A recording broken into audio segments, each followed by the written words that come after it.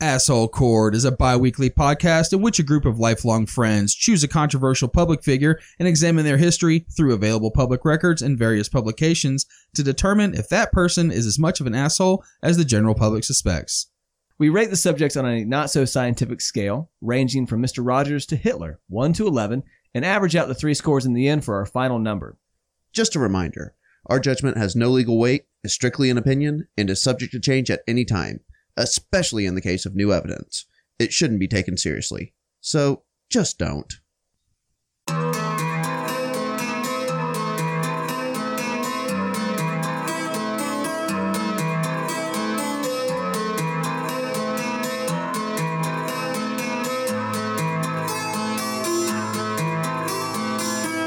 America loves hearing the personal details of young, beautiful people. It's why entire networks like E! and MTV exist. It's why the Kardashians are a multi-billion-dollar business empire. And if you can sell billions of dollars worth of stuff based on the mundane details of a family of relatively beautiful people, it stands to reason that people would be even more interested in a story more salacious than some amateurish sex tape or celebrity marriage. This reality likely explains the draw that was the Scott and Laci Peterson story. If you don't remember it exactly, in 2003, Scott was accused of murdering his pregnant wife, and it was kind of a big deal at the time. In the same exact time as the build-up and execution of the Second Iraq War, the Peterson case received nearly as much press and airtime as the aforementioned conflict, which cost hundreds of thousands of lives and changed global politics forever. Why? Perhaps, as I mentioned, it's because it involved 2 attractive, relatively well-to-do young people at the start of their adult lives. Or perhaps it's because it's easier for humans to digest tragedy on a smaller, more personal scale. But enough of the philosophical ruminations and on to the more pressing and quantifiable question. Is Scott Peterson an asshole?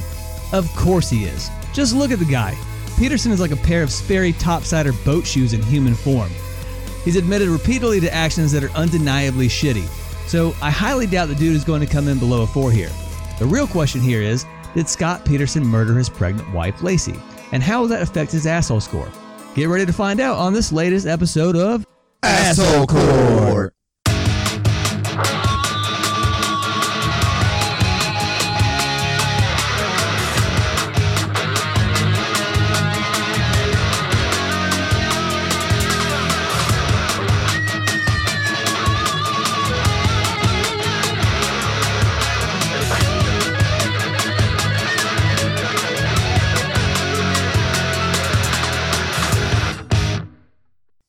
All right, so let's start with the preliminary scores. And before we do that, we're just going to go ahead and make a side note here. Randy is away on vacation, so it's me and Buddy that are going to be rocking the Scott Peterson story today. So, Buddy, what you got? All right, so for once, I actually remember the person that we're covering tonight.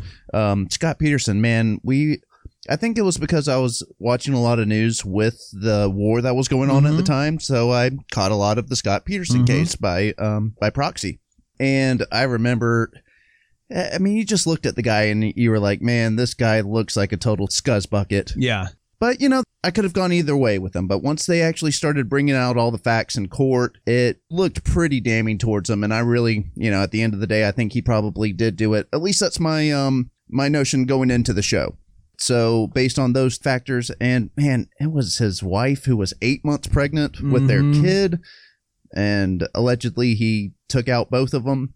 Yeah, he's going to score pretty high on my asshole score. So pre-show, I'm going to give him a 7.0 off the rip. Okay, that's about right. And I remember this case on the periphery. I was definitely watching the Iraq War stuff at the time, and so I just remember seeing his face constantly. And he definitely looks like what the kids these days call a total Chad. Yes, he does. But I just remember sort of feeling like, dude, it's a slam dunk case. I mean, it seemed like from the small amount of evidence that I was able to glean from, I don't know, magazine front covers and stuff like that, that he National Enquirer headlines. Pretty guilty. And I didn't really care about the case all that much at the time. It seemed small to me, but I think this 7 is a good starting point, to be honest. I think, yeah, I mean, if we're going to make that assumption, 7 would actually be pretty good. So yeah, I'll go with 7 as well. So all right. Well, with a 7 from Buddy and a 7 from Mikey, Scott Peterson's pre-show asshole score is a 7.0. All right. Well, let's get into Scott Peterson. Let's do it. So you may be asking yourself, Why are we doing a show on Scott Peterson, a guy whose murder trial was almost 2 decades ago? Well, recently there's been some courtroom activity regarding this case, which I'll get into a little bit later. But more importantly, I am a true crime fan.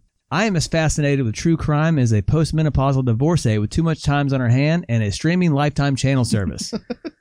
You know, after a rough yoga sesh, I like to get me a glass of wine, a nice bubble bath, and just read about the horrific murders of total strangers while I drunkenly daydream about solving one and doing something more with my life. Hey, nothing helps you get to sleep. Like after that, you know, just going off and thinking about all the murdering. That's exactly right. I don't know what the draw is there, but I mean, I'm only halfway kidding, dude. I mean, bubble baths are too much work, and I'm not a huge wine fan, but I do like to read up on true crime and stuff like that. It's a more recent thing for me too. Like it's only popped up in the past couple of years, which probably explains why I didn't pay too much attention to the Scott Peterson case, because it was before my true crime obsession occurred. Yes. I was obsessed with being a lawyer when I was a kid, so like that, you know, that was kind of new how they were covering a lot of the stuff in the front lines of the news. Yeah. You know, the OJ case, Scott Peterson case. So, yeah.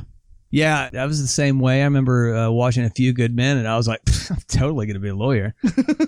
You can't handle the truth. My mom was like, you should be a lawyer because you're really good at arguing. And then now I realize that's a backhanded compliment.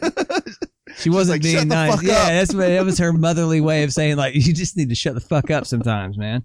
But like I said, recently I worked with a lady that was absolutely gushing about the Scott Peterson case and how there was like a lot to dig into. Scott Peterson, she said, might actually be innocent. What? Yeah. And I was sort of fascinated by this too, because I was like, I just always assumed it was a slam dunk. So I was interested because I'd never looked at the case at all. And like I said, I just thought it was obvious that he was guilty. And let me start off by pointing out that there is a lot to get into. For instance, did you know that Laci Peterson was a living, breathing person with hopes and dreams and thoughts and not just some stage prop for a murder case to be read like some Danielle Steele novel? Go on. Yeah, strange, I know, but it's true. Now let's talk about Laci for a second, because I do feel like a lot of times she gets sort of like swept into the background on this, that she's just a body in a case. But Laci Denise Rocha was, I had to look it up. I was going to make sure I pronounced that right. Of no Rocha. relations to Zach Dela? Zach De La Rocha. Yeah, no, that would be a lot more interesting, I guess. Killing in the name of. Oh, all right, buddy. But she was born on May 4th, 1975, meaning that she would be 45 now, had she not been murdered. Mm-hmm. To be honest, she'd probably be in a bathtub herself right now, wine in hand, reading up on the Golden State Killer case or something like that. As a child, her family lived on a dairy farm in Escalon, California, a sleepy little town between Modesto and Stockton, and that's in Northern California. Her parents divorced when she was young, and her mother took the kids to live in Modesto, although they continued to visit the dairy farm and their father on the weekends. Ah, yes. Yeah. Just like my childhood. Yeah, Not at all. that was sort of like mine, but mostly it involved me being kicked out of one house to the other between my dad and my mom. So there wasn't... And then spending the night over at my house for most weekends. The too, visits so. were usually about 6 months at a time before they were like, just get the fuck out of here. Like my You mom little said, lawyer boy. Exactly. You can't handle the truth. Just a shitty child. You're adopted. Yeah. No, wait. No, different episode. Laci was a cheerleader at Thomas Downey High School. We're talking about quintessential Americana shit here, man. Yeah, she was like the girl next door, pretty much. She was. If you were a lucky dude that had a girl like that next door, she was pretty cute. Yeah. After graduating, she went on to attend Cal Poly, where she majored in ornamental horticulture. What is ornamental horticulture? I think a lot of it has to do with like flower arranging and stuff like that. I don't know. When people are out there that are listening and maybe are ornamental horticulturalists and they're like, it's nothing like that. I'm not just some flower shop bitch. I don't know what it is. I think maybe it is just like, yeah, maybe you do some sort of advising on how people can make their gardens look better or something. I guess so. Maybe geometric shapes in your garden or something Could be like it. that. I probably could have done a little bit more research on that, but I'm just was like, yeah. But yeah, it was a carryover apparently from her love of gardening on the dairy farm with her mother when she was a kid. As a college student, Laci often visited a friend who worked at a restaurant in Morro Bay called the Pacific Cafe. One of her friend's coworkers was none other than Scott Peterson. Oh. Apparently, Laci was completely enthralled with Scott from the get-go.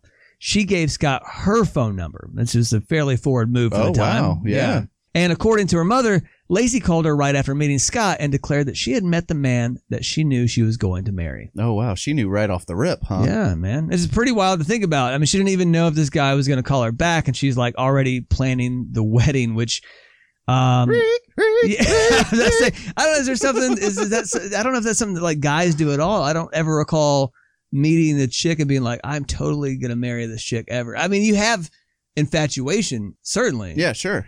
I think for guys, at least for me, it was more like, I wouldn't mind marrying this chick, but we don't sit there and be like, dude, this is the one that I'm gonna marry. Yeah. You know, but One of my girlfriends, I remember her mom telling me that her daughter had said that about me, and that certainly did not happen. We did not get married.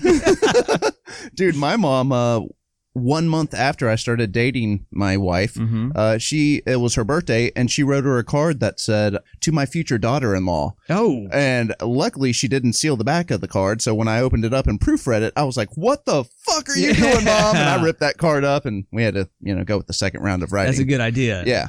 I mean, obviously she saw what I didn't. I don't, and I'm not trying to get into like a gender thing here, but it does feel something like that women do more. Like they're planning their wedding and stuff like that. And like, I think we're just planning for that evening. If, you know what I'm saying? It sounds real shitty to say. Long term and short term. Yeah. You're games. like, man, yeah, this is going to be a sweet sesh, bro. And then later on, you're like, oh, yeah, I could probably see myself. Yeah, this is cool. Yeah, I can do this. Yeah, but yeah, it's some fairy tale shit.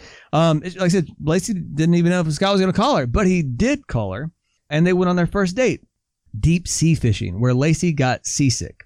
Which, if I were directing a movie about this, I would really lean heavily on that first date. The boat and everything is sort of like a foreshadowing technique. Oh man, yeah, it is. I'm just saying. It's probably like pretty ham-fisted, to be honest, but it's right there, The writing's on the wall. It is. But yeah, after that first date, I mean, they got serious fairly quickly. And apparently Scott had ambitions of becoming a professional golfer at the time that they had met, but he sidelined that for more reasonable career choices to support them. Good for him. Yeah. There's actually some interesting stuff there, too, because Scott had played golf alongside Phil Mickelson in high school. Oh, wow. Yeah. And according to Scott's dad, had gotten pretty discouraged at how good Phil Mickelson was as compared to him. It's kind of hard when you're playing golf all the time and Phil's there just crushing it. Yeah. You're seeing a dude who's like going to be a pro and a, relatively legendary pro. I mean, no, 100%. And you're like, I want to do this. And you're just like, this guy's just so much fucking better than I am, man. Yeah, it doesn't do much for the ego. No, certainly not, man. And beyond that, Scott allegedly got kicked off of his first college golf team for getting the top player drunk or something like that. Yeah. Really? Like he was trying to cut his legs out from under him? No, I don't think it was that at all. I think they went out, from what I was reading real quick, was that they went out and just got real fucked up. And then they had, had a round of golf the next day for the school. And the dude was hungover. And so the top player's dad was like, fuck this dude. He's about to ruin my son's career or whatever. And he got him 86th off the course. That's exactly, well, that's off the team. That's what the rumor is, man. Yeah. But Scott finished out his bachelor's degree in agricultural business and was, according to at least one of his professors, was a very good student, while Lacey worked in Prunedale, which is sort of in that area. But so, according to some, Scott engages in at least 2 affairs around this time. Regardless of the affairs, Scott and Lacey marry at the Sycamore Mineral Springs Resort in San Luis Obispo on August 9th, 1997. Which, again, going back to the asshole thing, I just can't for the life of me understand why you'd have multiple affairs and still go on to marry a person. Yeah, like why? Why not just leave? You know what I mean? Like, yeah, it's like pretty obvious in my mind that if you're already catching some side action this early on, that there's something wrong with the relationship. So why tie yourself into it? Yeah, like, I mean, like, you obviously see that there's no long game with this. So, I mean, like, why not just go ahead and nip it in the bud already? It's true. I also feel like for some guys, and this is where I'll shit on dudes instead of chicks for being like overly sentimental. Some guys they just feel like it's like that's just their right. Like it's just this is just what guys do. You just cheat. Yeah, it's like I've got family that lives in Brazil, and like when we would go down and visit them and go out partying with them, they'd be like, "Hey, why don't you go hook up with that girl? She's she's looking at you." I'm like, "I'm married." They're like, "Yeah, so what?" You're like, "Oh, yeah, well, I'm married." They're like, pussy. Yeah. I'm like, no, I'm okay. Y'all go ahead. You know, but sometimes it's very cultural. But here in the States, yeah. But if you flip the script and you're like, hey, your wife's fucking that dude over there, they're like, oh, kill that motherfucker, you bitch. You're the mother of my children. Yeah, dude. I've never understood that. Yeah. It's just like, dude, I don't know. I couldn't do it. I don't know how you could really look yourself in the face and then go home and. Yeah. I don't know. I'm right there with you. Remember how I said Scott was looking towards more reasonable professions? Yes, I do. Well, after they got married, he decides to open up a sports bar in San Luis Obispo called The Shack. All right. Well, the Love Shack. That's which I know exactly what this place looks like without ever having been there.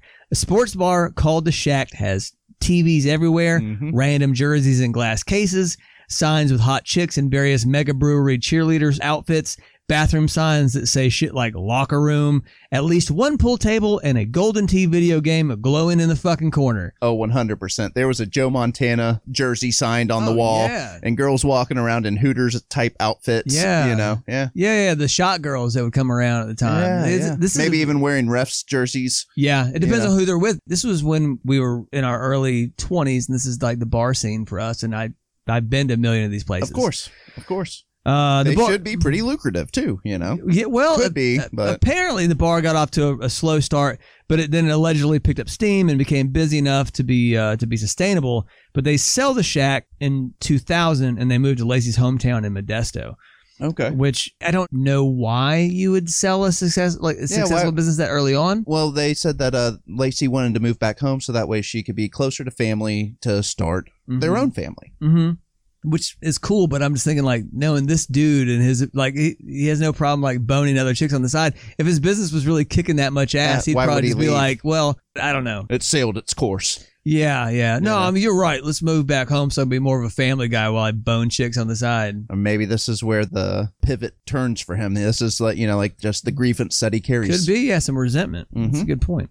That same year, they purchased a nice home in an upscale Modesto neighborhood for $177,000. Man, well, I mean, with inflation up to this point. No. There's no way it matches inflation, dude. $177,000. Like, I don't want to get too off topic here. Yeah, I don't want to get too off topic here.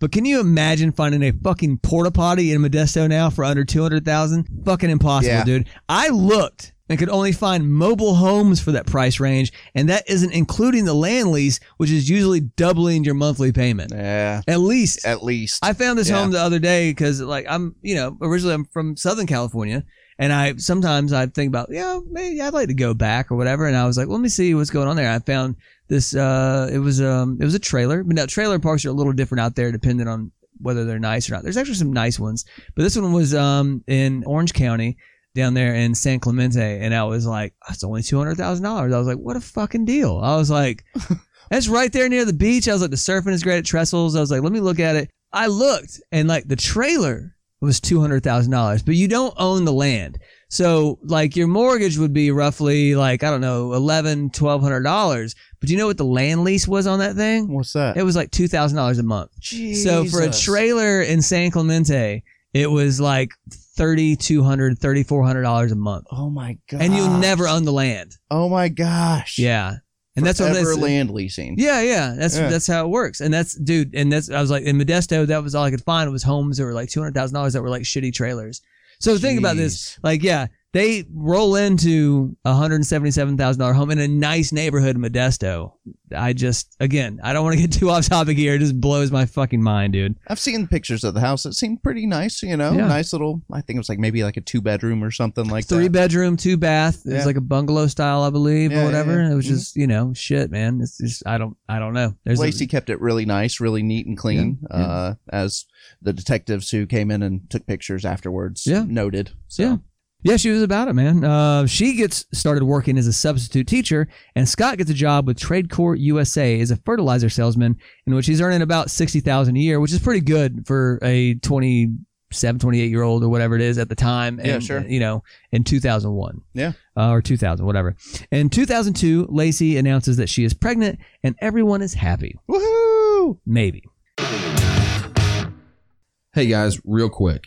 If you're liking the show, do us a favor and give us that sweet, sweet 5-star rating on Apple Podcast or whatever platform you're listening on. It does make a huge difference. Now, back to Asshole Court. And now we get to the more famous part. December 23rd, 2002, Lacey and Scott go to Amy Roach's salon to get Scott's haircut. That was her sister, and they had like a monthly Scott gets his haircut deal or whatever. Okay. I don't know what that is, but Amy says that Scott volunteered to pick up a fruit basket for their grandfather the following day for Christmas since he'd be playing golf at a course nearby. Okay. That evening, Lacey's mother, Sharon, speaks with her on the phone around 8:30 p.m. That's the last time they would talk. The next morning, Scott says that he sees Lacey last around 9:30, and then he leaves to go fishing at Berkeley Marina. Okay. He says that Lacey was watching a Martha Stewart show, getting ready to mop the floor, bake cookies, and then take their dog for a walk at a nearby park. A neighbor named Karen Service reported that around 10:30 a.m., she found the Petersons' dog alone outside the home and returned the dog to the Petersons' backyard. Mm-hmm. Another neighbor, Mike Chiavetta, said that he saw the dog at around 10:45 that morning. Okay. And another neighbor, who couldn't be named, stated that she saw the dog wandering the neighborhood with a muddy leash and that she returned it to the Petersons' backyard. So we've got a couple of different people that have returned this Different dog. different times, different, it's Okay. hard to say. They didn't name the person in that article, so they could have been talking to Karen Service, and they didn't get a name. Yeah. Okay, gotcha.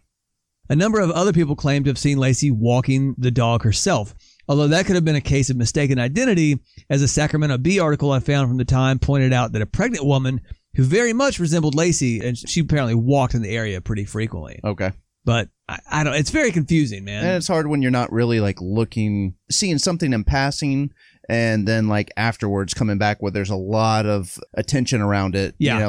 Recall is not. It's not. It's shitty, actually. That's in one of these articles I was reading. It was a Psychology Today article was discussing that exact fact. They were like, human recall is so shitty as to be about as like effective as a coin toss.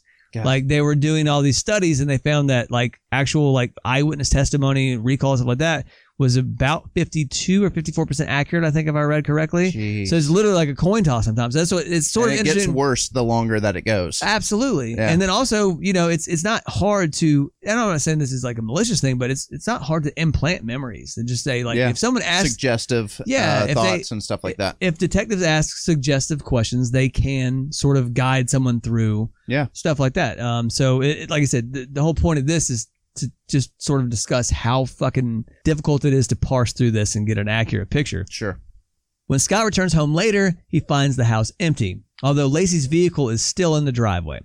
And she was driving like a Land Rover, which are total pieces of shit, but they're also like, sporty, rich people looking pieces of shit. Yeah, exactly. Social status. Yes. You know. I don't think there's a more definitive vehicle for social status and just like the opposite reality than a Land Rover Discovery. Like they're just so bad. Well, I mean, how many times, and audience, correct me if I'm wrong, but how many times do people actually take those vehicles off-road?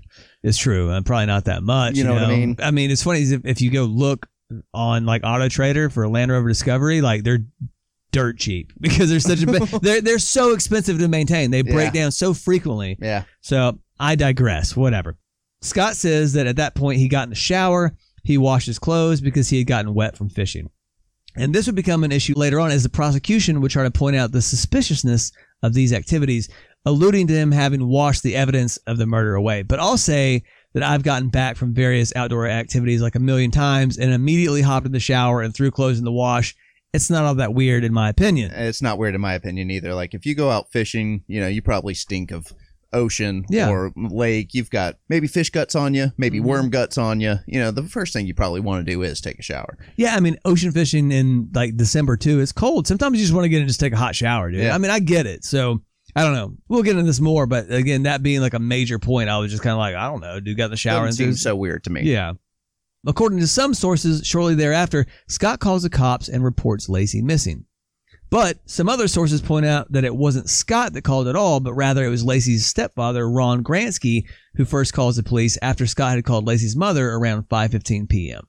Yeah, the documentary that I watched on it, actually, the opening scene of it is the stepfather calling in and reporting it to 911. Yeah, everything I've read seems to lean towards that it wasn't Scott calling the cops, it was Ron Gransky. Mm-hmm. So, I mean, take that for what you will. I don't know. Yeah. According to one detective, when they arrived on the scene, there was a phone book on the counter open to a full-page ad for a defense lawyer. Really? That's what he says. Man. Yeah. That's kind of suspicious. Yeah. Investigators questioned Scott about his day. Initially, he said that he was playing golf. Remember the fruit basket thing? Uh-huh.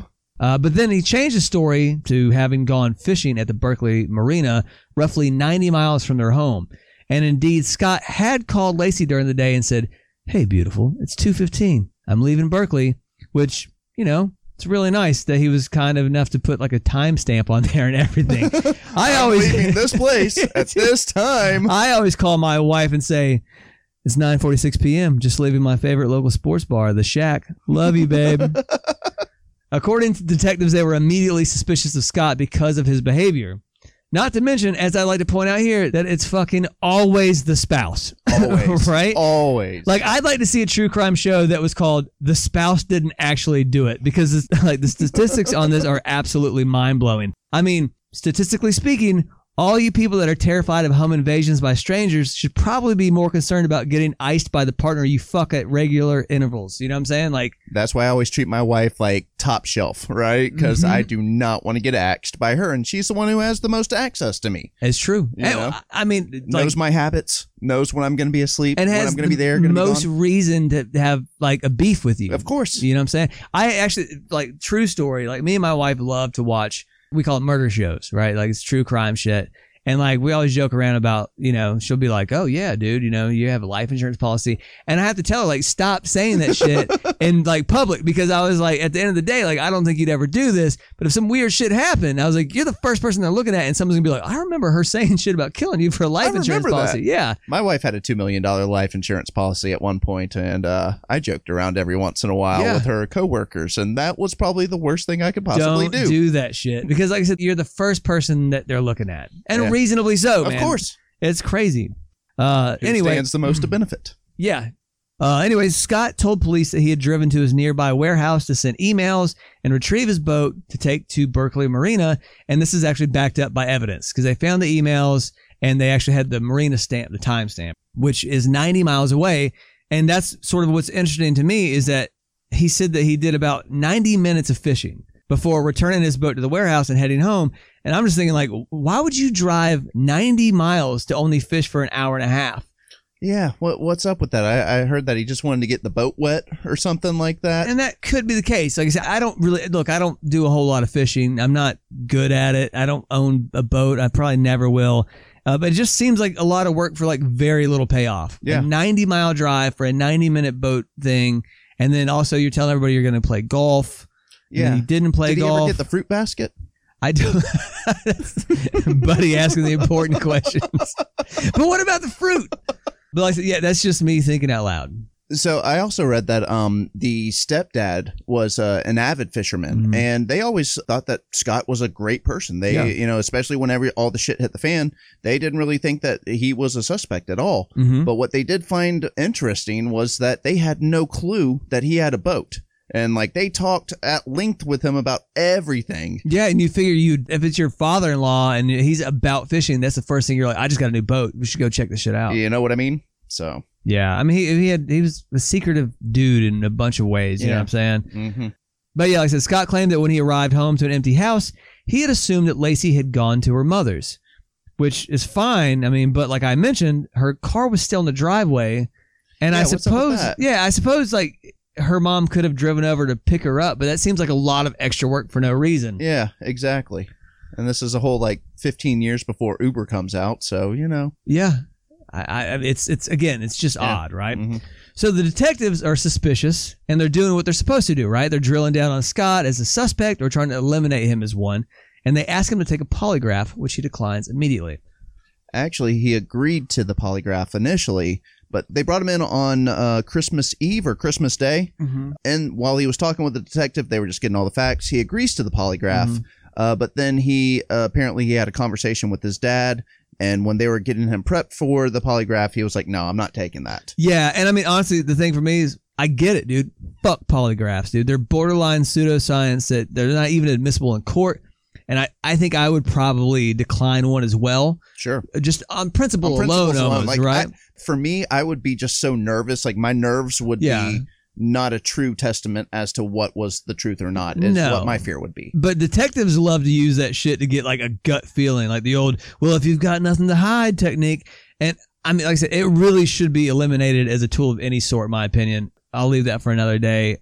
I parallel it to like the drug dog walking around the car And, like the dog alerts to the back of the car, but you also see him kind of like, what is the alert? You know what I mean? Right. Like, it's very questionable. And like I said, it's not even admissible into a courtroom. Yeah, sure. It literally is just like they're just using it to see if someone's nervous about taking a test. Yeah, exactly. And so that they can bring it up in court. Yes. That, he declined the polygraph test. But beyond the polygraph's questionability, detectives stated that Scott seemed largely uninterested in the search, and he couldn't answer basic questions like what type of bait he was using that morning at the marina, which certainly it's not like a smoking gun, I know, but I feel like you'd remember the bait you were using that morning. Yeah, I would assume so too. I mean, I went deep sea fishing 2 years ago and can tell you what we were using for bait that day. Mackerel, which is pretty fucked up when you think about what we were catching with it. Mackerel. But whatever, dude. One detective noted, quote, his major concerns were not Lacey. His major concerns were his car door hitting his other car door in the driveway, or me taking a picture of this boat in his shop, or getting a receipt for the pink slipper and sunglasses that tracking dog people use for Lacey's scent. And it wasn't just the detectives that noticed that Scott seemed pretty relaxed about the disappearance of his very pregnant wife. You see, the story quickly got legs in the media, and almost immediately, news trucks started camping out on the Petersons' yard. They were there waiting, ready to film every second of Scott outside of his own door. Yep. The Nancy Grace media time has arrived. Oh, yeah. And on December 31st, they got footage which certainly didn't help old Scott in the court of public opinion. That day, the town of Modesto and the Rocha family held a candlelight vigil for Lacey and Connor. Connor was her unborn son. They had named their it. unborn Yes, son. yes. Scott declined to speak at the vigil, but he was in attendance. And photographers caught two pretty damning pictures at this event. In one picture, Scott bends down alongside his niece to set down a candle, a big smile across his face.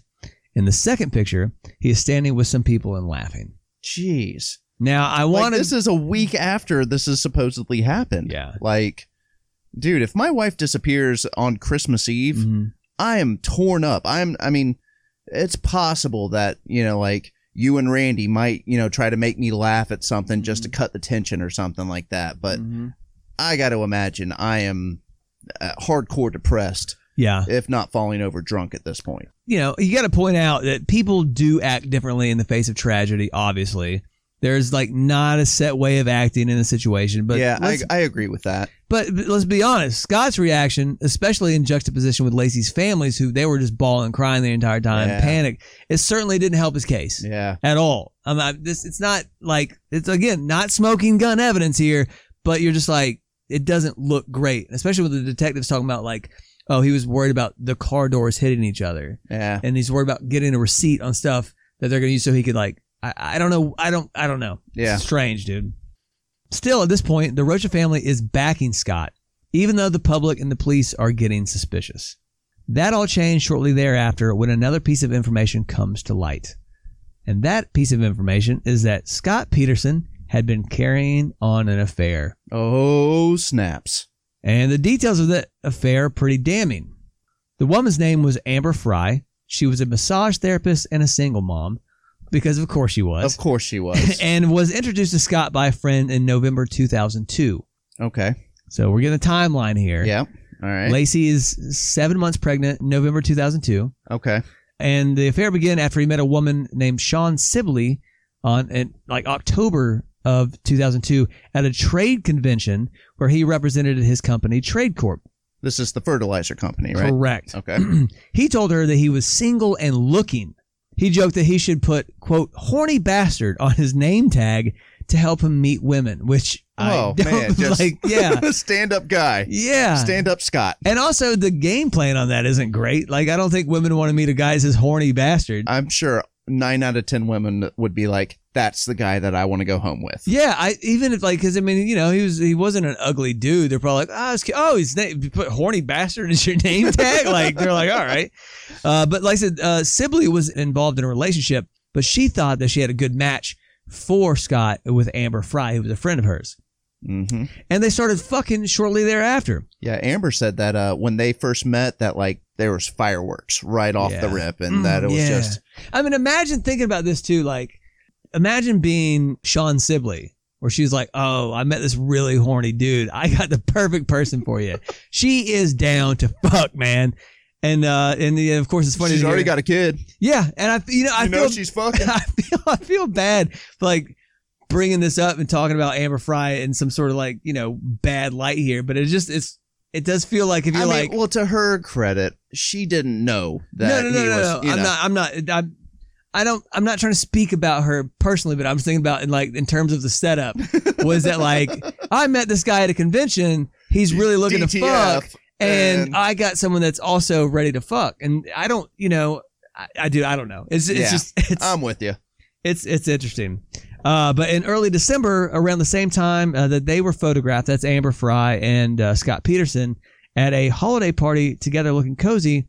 Scott told Amber that his then very much still alive wife had died, and this would be his first Christmas season without her. Okay, now actually, he didn't say that she died. He had told her beforehand that he was not married, but then he was like, I gotta come clean. I was married, but this is going to be my first Christmas without her. So he never actually said that she died. Did he allude to it, though? Did he say that we're divorced, or did he say this is going to be my first Christmas season without my wife? She later on came back and was like, I really should have kind of grilled him a little bit more about that because he had lied to me in that sense. Yeah, it seems like a pretty big fucking thing to ask. But he was putting on a show, I guess. Like he was crying or just like seemed really disheveled and was like, this is going to be my first Christmas without her. So he never said that she died. Okay. And that actually comes up later on in the court case. Gotcha. Okay. All right. Well, there you go. Yeah. So, yeah, either way, not a great look. No, not at all. Worse still for Scott. Fry had gone to the police by this time, very early in the investigation, and volunteered to record her conversation with Scott as evidence. Yes. And the night of that vigil for Lacey? Yes. Yeah. Scott had called Amber Fry immediately afterward, telling Fry that he was celebrating New Year's Eve in Paris on a business trip, stating at one point, quote, I'm near the Eiffel Tower and the New Year's celebration is unreal. The crowd is huge. It's so big. I'm walking on the cobblestone roads. I mean, sweet Jesus.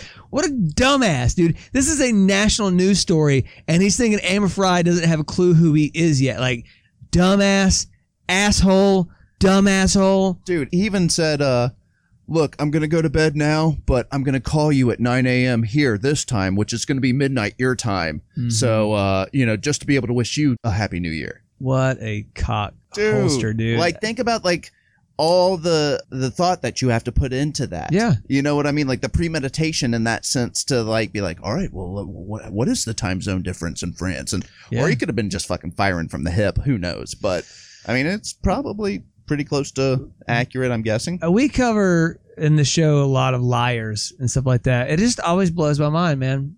Actually, I listened to a really great Radiolab podcast the other day where they were talking about deception as a whole, and there was a scientist on there that was talking about compulsive liars and stuff like that, and it was fascinating. I'm not going to get into it. If you ever have a chance, you should listen to it because I don't understand.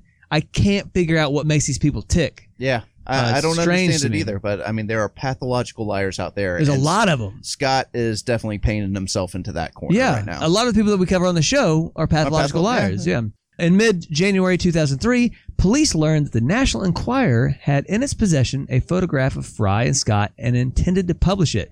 This forced their hand, and Fry went on the air the next day and revealed the affair to the world. Yep. So the detectives kind of had to rush and they didn't want like the parents finding out through the National Enquirer that Scott was cheating and stuff like that. So they show the picture to the parents, and apparently the mom put her head into her hands and started crying, was like, why did he have to kill her? It's a betrayal and like on so many levels. Yeah. You know what I'm saying? Like, even if you're assuming he didn't kill her, like the family thought that he was like a member of their family. Like they were going to bat for this dude, and then they're like, "Oh, here's a picture of this chick he's fucking now."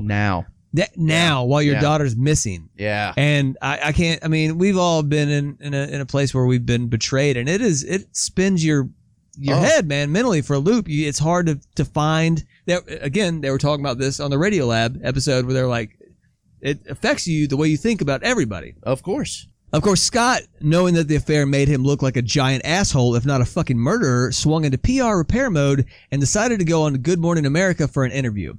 And that interview was a smashing success for his side of the story. I'm just kidding. It was an utter disaster. Oh, that's exactly what I thought it was. He made 3 major mistakes in it. 1, he lied about having told the police about the affair with Amber Fry. he hadn't. Oh, good guy Scott. That's it. 2, he stated that Lacey had known about the affair and was pretty cool with it, which I swear to fucking God, I don't like your missing wife, all this shit, and you're like, nah, she knew about this shit, dude. Like, Amber ripped into him and was like, your wife was cool with you. She's 8 months pregnant. yeah. And she's like, oh, cool. All And right. obviously, if she were cool with it, he wouldn't have had to hide this shit. Yeah, exactly. He would just be like, yeah, I'm married. I mean, whatever. It's fucking crazy. Yeah, exactly. He's an asshole. There's no way around it. And then number 3, he talked about Lacey in the past tense, stating that she was amazing. Oh. And at this point, she was still just a missing person. They hadn't even found the body yet. And sure, it doesn't prove anything, but like I said, it certainly is not a good look at all. Yeah, no, not at all. At the same time in January, also, as all the evidence is getting kind of stacked up against him, he's like selling Lacey's truck and looking to sell the home that they live in. And she's still a missing person at this point. Like, dude, come on. Yeah, and I think the family tried to make the argument that it was he was just trying to get out of Modesto because he was such a known quantity and trying to get away from the media spectacle. And they were trying to make the argument that they had come in and taken stuff out of the house that had no evidentiary value. Yeah, whatever. just like people coming into the house and taking stuff. Right. Yeah. But still, you don't sell your wife's car if she's still a missing person at this point. You still have hope that she's going to come back. That's what I'm saying. Like, it's not even just about the reality of the situation. If you have a functioning brain, you have to recognize the perception of what this looks like. And it's just either he's so fucking stupid as to be like oblivious to how this looks to everybody, or he's just I don't know. He's like starting to turn into Jose Canseco's brother over here or something. Yeah. Instead of just whipping out your phone and pushing random buttons in that awkward situation, make sure you're subscribed to our channel on your favorite podcast platform. You don't want to miss a new show. Now, back to the action. But 4 months later, in April, the past tense becomes real as some beachcombers found 2 mutilated, decomposed bodies washed ashore. Oh. One which seemed to be an adult woman's torso and another which was an infant. Within days, DNA tests confirmed the bodies belonged to Lacey and Connor. And honestly, like, the findings were pretty fucking gruesome. I'm not going to go into too much detail here. It's rough. It's really rough. A lot of which had to do with the time frame and the bodies likely being at sea for an extended period of time. On the same week that the bodies were found, the police were keeping a tight watch on Scott. In fact, they had put a tracker on his car and were afraid that he was going to try to disappear across the border. Oh, flight risk, eh? Exactly. Chief Roy Wasden of the Modesto Police sought the arrest warrant for Mr. Peterson a day before the bodies were identified because he feared Mr. Peterson might flee to Mexico, where law forbids extradition of anyone facing the death penalty. Mm-hmm. And on April 18th, 2003, the cops get concerned enough about Scott that they swoop in for an arrest at a golf course in La Jolla, which is a wealthy neighborhood in San Diego. I think the golf course was Torrey Pines. I'm not sure exactly. Oh, wow. I've played that, but only through Tiger Woods Yeah, golf. Torrey Pines is a very nice course, man. And San Diego is, as anyone with a basic knowledge of geography knows, right fucking next to the Mexican border. And what cops find on Scott is pretty fucking nuts, dude. They find somewhere between $10,000 and $15,000 in cash, some Mexican money, 12 Viagra tablets, survival gear, camping equipment, several changes of clothes, 4 cell phones, and 2 driver's licenses. Yeah, like one of his brothers or something like that. One was his and one was his brother's. Additionally, he had dyed his hair blonde and had grown a goatee. Now, I remember back in the 90s or maybe early 2000s, you dyed your hair blonde. I certainly did. And it made you look completely different. Absolutely, yeah. It was the haircut du jour if you were a late teen, early 20-something at the time. The M&M, the platinum blonde was for real. And I smoked my scalp so many times bleaching my hair. My stepsister still laughs about that because it hurt to bleach your hair like that shit. I bet it did. But you didn't kill anybody back then, did you? I didn't kill anybody, you know? All right. So we're going to go with that story. All right. Now, the Peterson family says that this isn't what it seemed to be, and we can get into that. They argue that Scott was not a flight risk, that he had spent tons of time in San Diego just to get away from the media in Modesto, that he had actually left the country on a business trip to Guadalajara during the investigation and had come back, and that was in February. So, okay. They said the money was from the sale of his truck, which he hadn't deposited yet, that there was only a tiny fraction of the money that was in Mexican pesos. His hair and goatee had been changed weeks before as he was trying to avoid being spotted by the media, so it wasn't like a brand new thing. Mm-hmm. And he had his brother's license because he was going to return it to him. He had apparently used it to get a discount at Torrey Pines, who offers a discount to San Diego residents. Yeah. It's not for trying to cross the border and not have your ID get flagged, right? Right. They said the camping gear in Scott's car was purchased March 16th at REI, which is 1 month and 2 days before his arrest. So I don't know. Take that from what you will, but again, the perception, you know what I mean? Not great. You know what I'm saying? It's again, no smoking gun, but dude, if you're getting arrested with all that shit and you're a suspect, it's so dumb. Dude, when all the evidence usually points a certain direction, I mean, it's hard tough. Hard to talk your way out of it. Yeah, again, you're not winning in the court of public opinion at this point. So Scott Peterson gets arrested. He's arraigned on April 21st with 2 counts of murder. Connor, with whom Lacey was still pregnant at her death, was included as a murder victim under California's fetal homicide law that protects any fetus that's 8 weeks old or older. That same month, President Bush actually signed the Unborn Victims of Violence Act, also known as the Lacey and Connors Law, which criminalized harming a fetus when assaulting a pregnant woman. Oh, wow. Yeah. Wow. That's why it's called Lacey and Connors Law. Yeah, right? that's them. So he signs it into law like as he's getting arrested before he's even been tried. Yeah, pretty much. Wow. Mm-hmm. Yeah, some people felt like the legislation was a sneaky method to establish personhood for fetuses in the abortion war or whatever. That makes sense. But the Rocha family requested the case be considered for the death penalty, and the DA obliged. On November 12th, the jury hit Scott with the big dick. First-degree murder for Lacey and second-degree for Connor. In December, the jury recommended Scott get served the death penalty, and the following March, the judge was like, yup, fry his ass. Yep. Scott's next stop was San Quentin, and that would seem like the end of the story, but a couple of things have occurred since. For one, in March of 2019, California Governor Gavin Newsom issued a moratorium for all 737 prisoners on death row in California, including Peterson. The order postpones all executions for the duration of Newsom's tenure as governor. So Peterson can't be executed as long as Newsom is governor. It's not like California was really executing anybody anyways. Their last execution was in 2006, I believe. Yeah, that's right. But more importantly, in October of this year, the death sentence for Peterson was fully overturned by a judge and a potential retrial ordered due to the legal errors made by the trial judge and a woman who allegedly lied to get picked for the jury and became obsessed with the death of the fetus. Oh, really? Mm-hmm. Wow. Her name was Rochelle Nice, and she was juror number 7, and she lied to get picked for the jury. Initially, she was seated as an alternate, but she replaced a discharged juror during deliberations.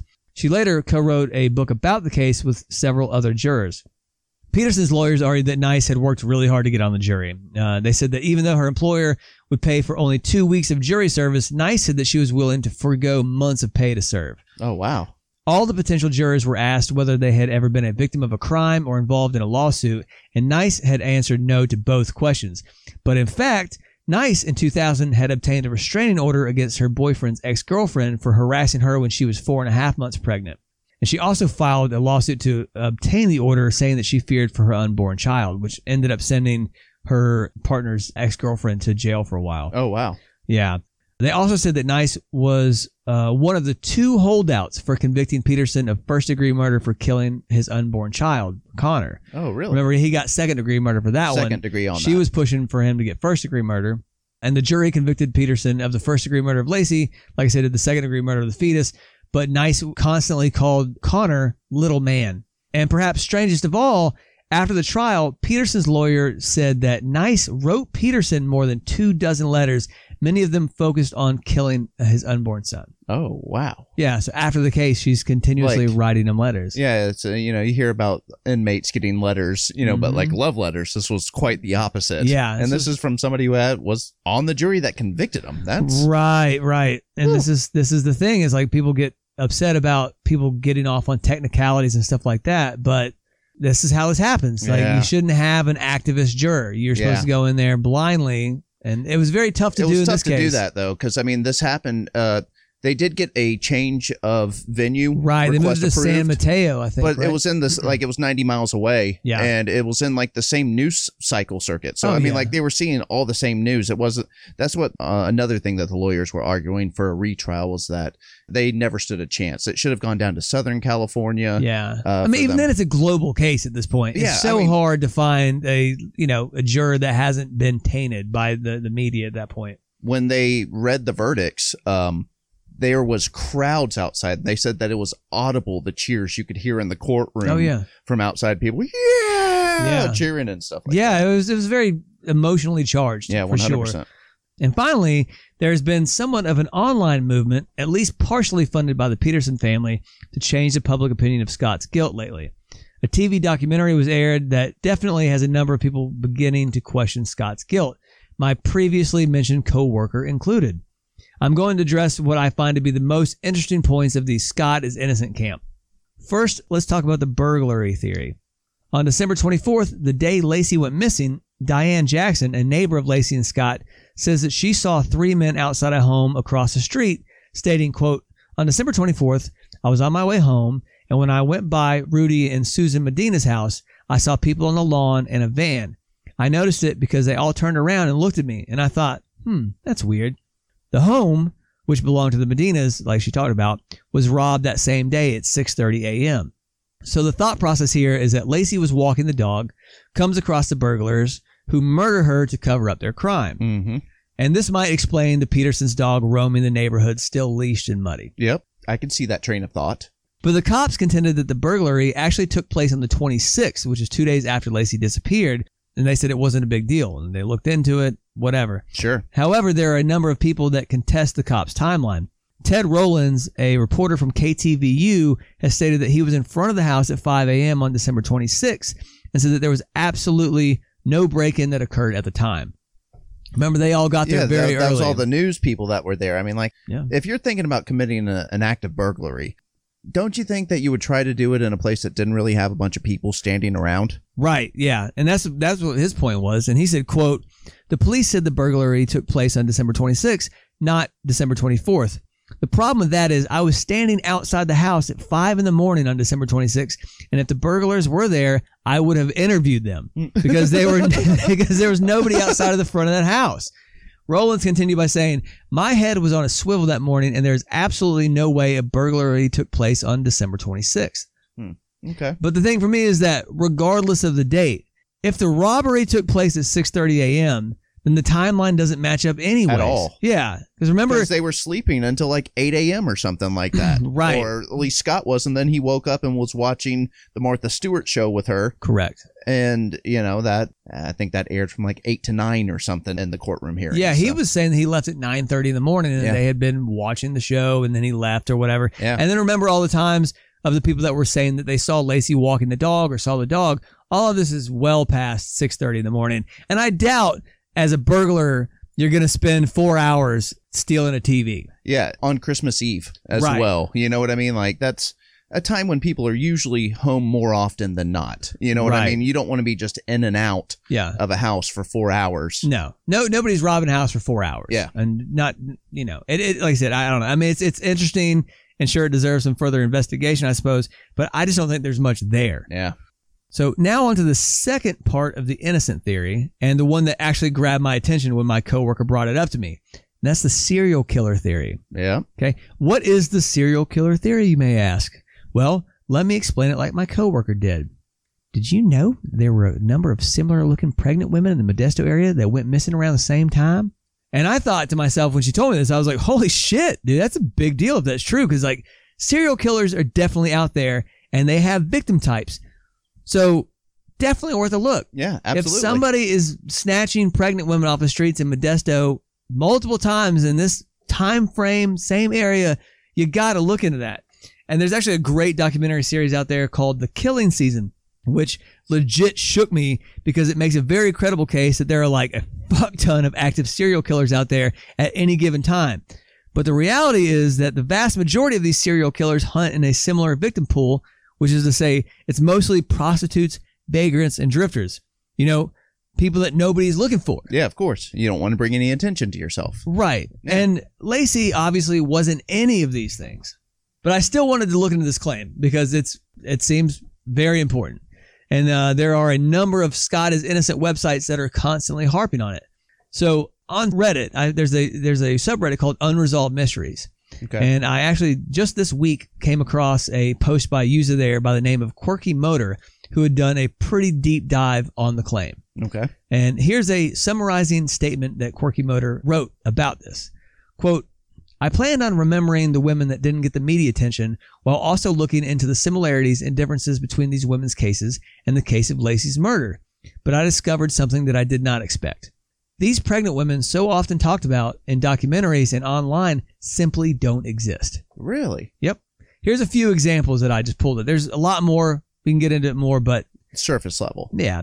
One was, her name was Janine Sanchez Harms of Los Gatos, California, which is roughly 90 miles from Modesto. She went missing in July 2001 after a night out. The 42-year-old worked at a computer company and was not pregnant. Harms' case was cold for a few years, but has since been solved. Her killer, a spurned lover of Janine's, has since passed away, and the case is considered solved and closed. So that's not her. That's not it. Tony Clark of San Francisco, senior in high school and a talented athlete in 1990. Clark was driving home one night when she was struck from behind by another vehicle and presumably flew into the San Francisco Bay. Her body was never recovered, and she is assumedly deceased. The driver of the other car was tried for vehicular manslaughter but was not convicted as Tony's body was missing, and the jury felt that no one could prove that Tony had actually died. Tony was about 6 weeks pregnant at the time. Her case is tragic, but law enforcement believes nothing more than a fatal car crash. Okay. And it was 1990. It was 12 years before this happened, and it's San Francisco. These are ones that are listed on these Scott is Innocent websites, right? Oh, jeez. Karen Madoffy is one of the women listed on SII.org, which is scottisinnocent.org. But she doesn't exist. Then there's Kristen Smart. A Cal Poly student, was a college freshman when she was last seen. She was not pregnant and lived 217 miles from Modesto. The main suspect in her case is a man named Paul Flores, who was found to be in possession of some of Smart's bloody jewelry. He has never been charged in the case. Law enforcement has confirmed that this case is not related to Lacey's at all. Okay. Tara Smith, 16 years old, also not pregnant. In 1998, when she vanished from Redding, California, which is 250 miles north of Modesto, the blonde high schooler left her home one day to break up with her boyfriend, a married 29-year-old father. She never returned home, and her body has never been found. Tara's boyfriend was sentenced for statutory rape due to Tara's age, but was never charged with her murder or disappearance. It's considered closed. So there's a couple things here, because a lot of things that these websites are arguing is that all of these women have similarities, which is that You're looking for like a Zodiac killer. Correct. And it's just, everything's just not the same. They're pregnant. They're roughly Hispanic looking, Sure. whatever, which because Lacey was Portuguese or whatever. Mm-hmm. And then there's another one, Consuela Lomeli. She was apparently 8 months pregnant when she was last seen in 2002 in Tulare, California. She apparently disappeared with 3 or 4 of her children. However, you can't find any information on the case, apparently. The only place their names are mentioned at all are on the Charlie Project blog post comment section with no additional information. It appears that she was found alive, so the case doesn't even exist. So she's not even dead.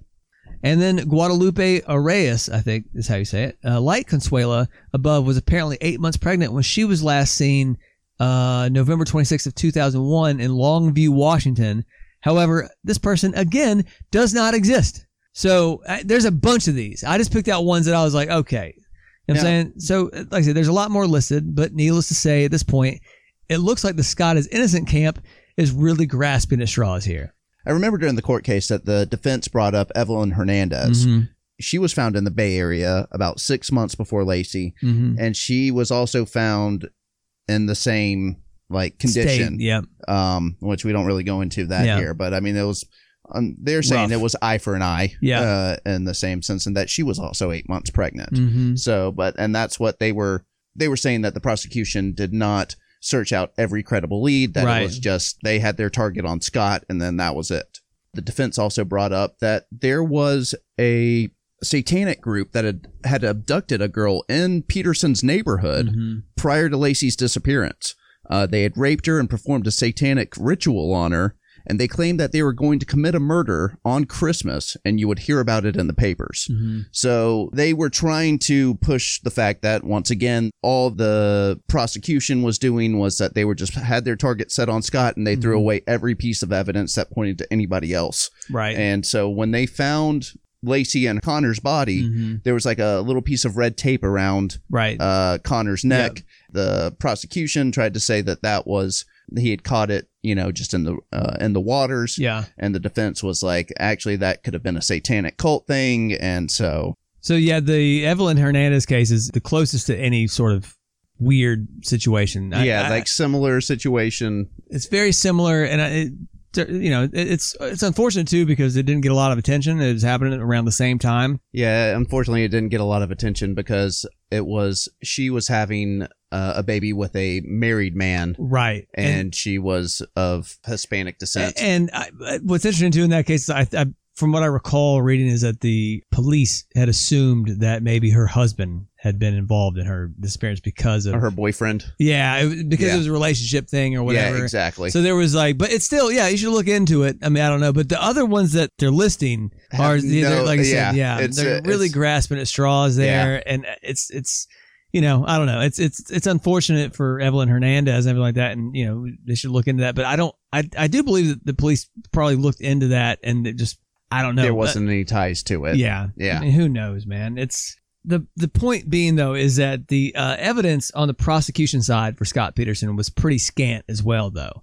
And see, that was one of the big things with the jury as well, because the defense attorney, what was his name? Garagos? Yeah, Garagos. He was the same guy that represented Michael Jackson during the child molestation trials. He represented Winona Ryder, I think, with all the shoplifting and stuff like that. He came in and made this big speech to the jury right off the rip, and he was like, I'm going to produce witnesses that are going to discredit everything that the prosecution says. I mean, he went on and on and on. Yeah. But when it came trial time, the prosecution spent, I think it was close to 6 months prosecuting Scott. Yeah. The defense went for 6 days. Yeah. And they didn't really call that many people to the stand. And it was really thin, everything that they were saying. They were more trying to discredit what they said versus providing their own evidence that they had talked about at the jump that they were going to do. Well, and the problem too is the prosecution didn't have much in the way of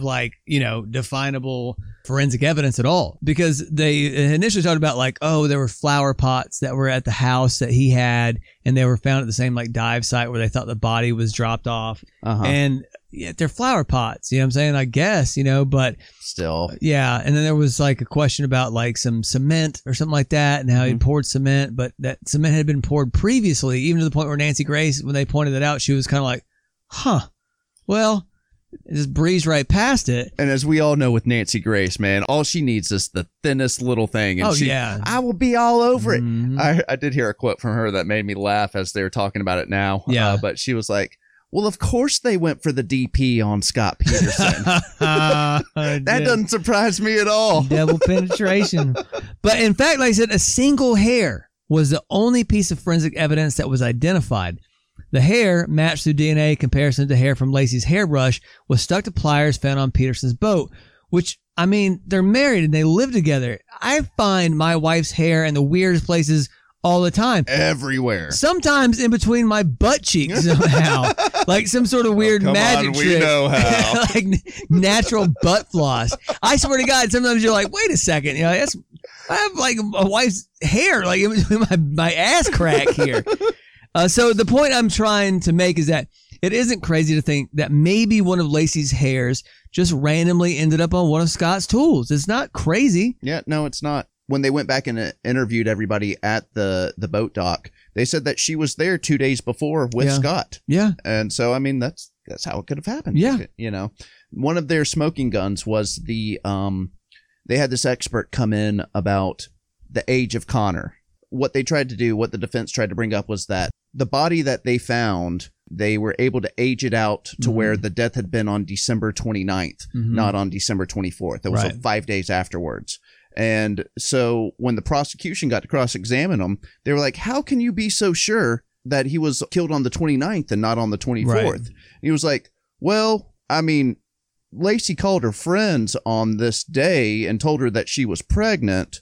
So then I just backtracked it 2 weeks from there. So, I mean, I got to assume that the day that she called her friends was the day that... No. And they were like, really? That's what you're going with here? Yeah. And he was like, y'all need to cut me some slack here. Like, y'all are treating me much more harshly than y'all have been with some of the other witnesses. He ended up imploding on the stand. Yeah. And, I mean, like... Well, I mean, think about it. By the time that they find the bodies, they've been in the ocean for... 6 months at this point? Yeah, 5 months or April. How can you possibly... There was things that I read about in there, like I said, they're extremely disturbing, that you can glean certain things from, like, was there actual food in Connor's stomach at the time? It's fucked up. But I don't think that any reasonable scientist or whatever could make an accurate claim in terms of the date. Of conception. Yeah, 24th to the 29th or whatever, because she wasn't due until February anyway. So it's... I don't know. I mean, like I said, mostly... Pretty much, everything else that was convicting Scott Peterson was what Psychology Today writer described as, quote, demeanor evidence. That is to say, people thought he acted like someone who was guilty. But what does that mean, really? Like we talked about earlier, like not everybody acts the same way in a situation. Like even in the face of tragedy, some people... when I was younger, I had the hardest time ever not laughing at funerals because I was incredibly uncomfortable. Mm-hmm. You know what I mean? Like it was tough for me, like to be in uncomfortable situations because my immediate, like almost default defensive response was to just laugh at stuff. Sure. And it's horrible. It makes it worse. So anxiety is worse. I don't know, dude. Just long story short, do I think that Scott Peterson killed Lacey? Yeah, probably. Yeah. If I were placing a bet and I could get a real answer, I would bet on yes, he did it. Does that mean that I'd be willing to convict him in a court of law, that I believe he is guilty beyond a reasonable doubt?